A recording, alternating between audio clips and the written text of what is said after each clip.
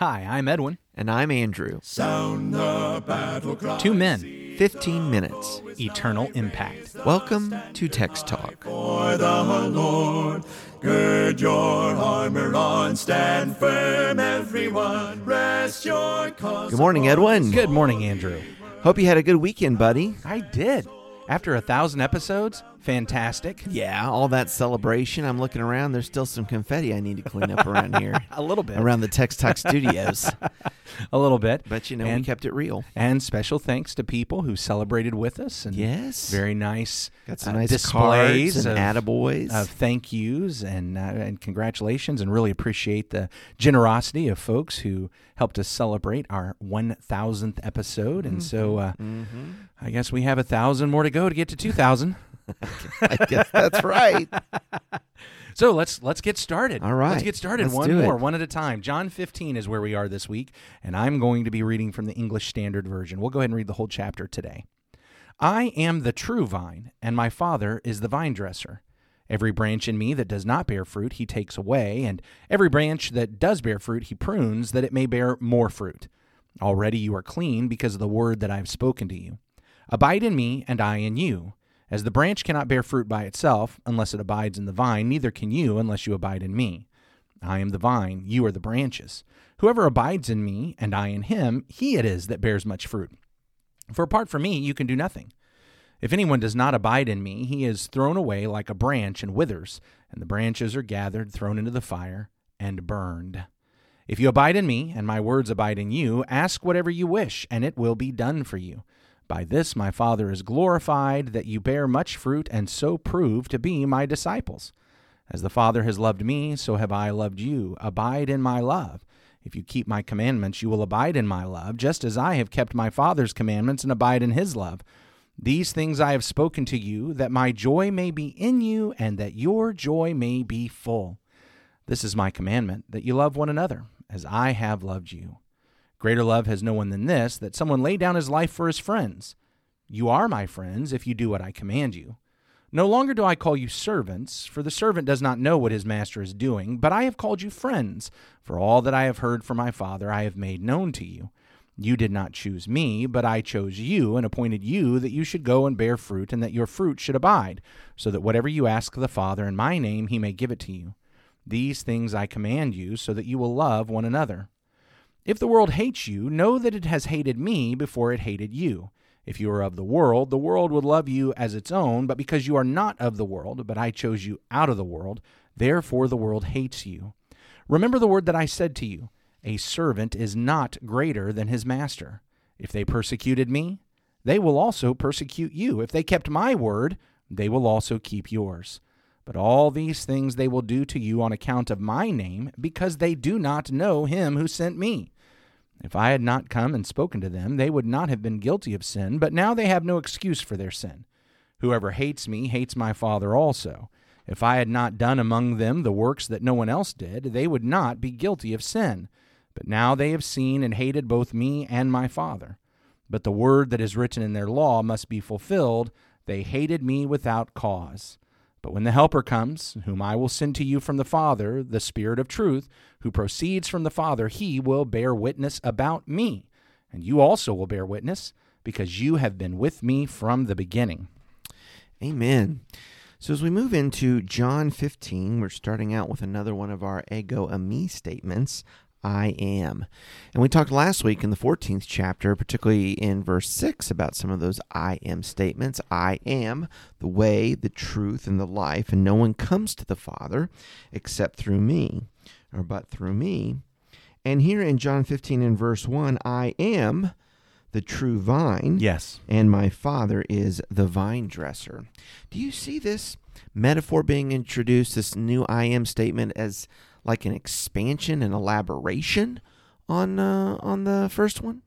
Well, I mean, I think Jesus here is continuing various metaphors to demonstrate his life, his joy. Mm-hmm. Think about the vine and the vine dresser throughout the law, the writings, and the prophets. The idea of bread, wine, and oil were prosperity, right, celebration, joy. Here we have this, I am the vine, and he's the vine dresser. Yeah. We're the branches. We're going to bear fruit. And all of that leads to, I'm saying this so that your joy may be full. Sure. So here is the source of joy. I think in Psalm 16, a psalm I've been looking at lately, I love where it ends as it points out that the Lord will teach us the paths of life. In his presence are pleasures forevermore. In his presence is the fullness of joy, and that recognition that, Christianity and surrendering to Jesus is not about giving up on joy. It's not about cutting off our joy. I know it's about self-denial. It's about getting rid of the self-gratification, but it's actually leading us to the greater joy. So, as we see him as I am the good shepherd, he is the leader, he is the guide who feeds us, he is the bread of life, so he is the sustenance itself, and now he's the vine. He is the one that produces this fruit, and of course, in the fruit of the Spirit, love, joy, peace, patience, kindness, goodness, faithfulness. So this we is see the all way this to together. joy. That's beautiful. I think so. One of the things I was picking up on is in John 14, verse 6, this idea of through me, the way, the truth, the life, through me, through me. Yes. And that, to my mind, is quite similar to this concept in the vine when we see where we are in the picture. Okay. We abide in the vine. Okay. If Jesus is the vine and disciples are the branches, then it's really still about through him, isn't it? Yes. For the fruitfulness. Through him, by him, from him. He is the source. He is the strength. Yeah. He is the power. He is the sustenance. One of the other things this I am statement is building on is back in Isaiah, there are multiple pictures of vineyards. Yeah, there are. And in those places, Israel is the vine. So when Jesus brings up this notion of I am the vine, he is also really demonstrating that he is the fulfillment of Israel. He is the premier Israelite, if you will. He is the epitome of what it means to be an Israelite, which, of course, what would you expect from the Messiah, the Son of God, the descendant of David, who is going to be the king of these people? That's exactly who he is going to be. He is, so as Israel was the vine, now Jesus is the vine. Yeah, I can't remember if it's Isaiah or Ezekiel, because I wasn't sure we'd get this way in the conversation. But I do remember one of those parables, the idea that he was going to build this vineyard, put the wall up around it. Isaiah 5 and dig out Isaiah the moat 27. and all this, yes. But then, of course, it's ruined. In Isaiah 5, there's judgment and destruction. Yeah. There's judgment and destruction. So in here we're Isaiah going to see 27, where there's Jesus is fruitfulness. going to fulfill where Israel had failed. Yes. Yeah. Where Israel had brought forth wild grapes in Isaiah 5, what we find is Jesus, as the ultimate true vine, is going to produce what is good and beautiful. But what is he going to do it? He's going to do it through us, and we are the branches. Now that brings up a question for me, and that is, well, what good is a branch? What good is a branch? What good is a branch? So first of all, and I know you and I think are on the same page here, typically for years and years and years, I'm confused by this metaphor, because when I think of a vine, I think of the tendril that's staked out along the trellis that crawls up the house. Sure. But in this picture, the vine is actually supposed to be seen as the trunk. And when you see that trunk of a vine, you see what looks kind of like a miniature tree. Yeah. But the branches of a vine, rather than just like the branches as I look out the window at the trees at the back of the church's property here, the trees shoot up into the air and then the branches go out 10, 15 feet and they're just there. It's a huge tree, whereas the vine doesn't grow up super tall, but those branches can, if you stake them out and the farmer and the vine dresser pins them up to the trellis, they'll just keep going and going and going for a long way. The branches are that part. The vine is the trunk coming up out of the ground. Of course, the vine dresser is the farmer who plants the seed, who waters and irrigates, who fertilizes, who prunes away the bits that need to be cut off, and that's God's part in this. But we are the branch. And I remember just one time I was studying this. I don't know how many times I had read Ezekiel before. Not a whole bunch. It's not, one of my top Bible reads. It's not Acts by any means. Oh, I thought you were going to say Leviticus. but it's not Leviticus either. So I had read it more. Yeah, I hear you that. there. But I had missed this, and I was just studying. I think I did a word search, and I came across this in Ezekiel 15, and I was stunned. Here's what it says in Ezekiel 15, verse 1. The word of the Lord came to me. Son of man, how does the wood of the vine surpass any wood, the vine branch that is among the trees of the forests? See, we're talking about a branch from a vine. Yeah, and contrasting it with these forest trees. With the other trees, that's right. Is wood taken from it to make anything? Do people take a peg from it to hang any vessel on it? Behold, it is given to the fire for fuel. When the fire has consumed both ends of it, and the middle of it is charred, is it useful for anything? Behold, when it was whole, it was used for nothing. How much less, when the fire has consumed it, and it is charred, can it ever be used for anything? Mm-hmm. So Ezekiel 15... seems to be talking about the quality of the wood and saying, hey, you know what? A vine is not an oak tree. It's not cherry. We're not making beautiful furniture out of it.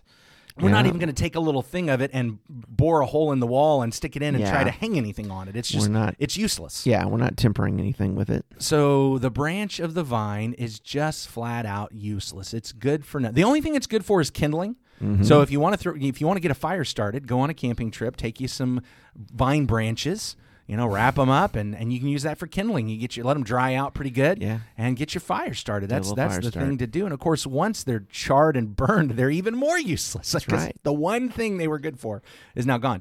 And I'm a little offended. Because not only am I a sheep, one of the dumbest animals in the world. Oh, in these images of John. I'm the branch. And now he says you're the branch. I'm the branch. I just sit back and I wonder, why is it this? Well, what I've come to conclude is the branch by itself is absolutely, utterly useless. But the branch connected to the vine is useful for fruit bearing. It's fruitful. Not because the branch itself can bear fruit, because obviously by itself the branch can do nothing. Mm-hmm. But when the branch is abiding in the vine, is dwelling in the vine, residing in the vine, connected to the vine, the life, the power, the strength, the sustenance, very practically the sap, all of that, the branch is a beautiful, wonderful conduit for the work of the vine dresser and the vine to come out and produce fruit on the other end. And that's what we're good for. That's what a branch is good for, that when it stays connected to the vine can bear fruit through it. So being a disciple of Christ, we have this incredible potential to bear fruit and to be fruitful for his glory and for his pleasure. But only insofar as we are connected to the vine and abiding in the vine. Because if we go out on our own, we will not be fruitful. We will fail. Absolutely. And what this says to me, Andrew, is I basically have one job. I think we as disciples have one job. And actually, shockingly and surprisingly, our job is not actually to bear fruit. The vine dresser does that work. The vine provides that strength. Our job is to abide in the vine.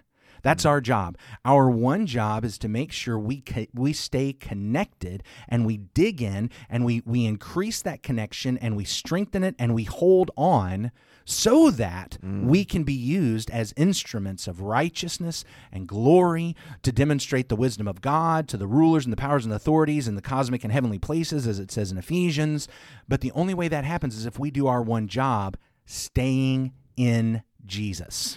I tell you what, I really want to know how to abide in the vine, but I guess I'm going to have to wait till tomorrow. We're out of time. And tune into Text Talk. We will talk more. So we're going to tell you how important, absolutely essential it is to abide in the vine. But you got to come back tomorrow to find out how that even happens.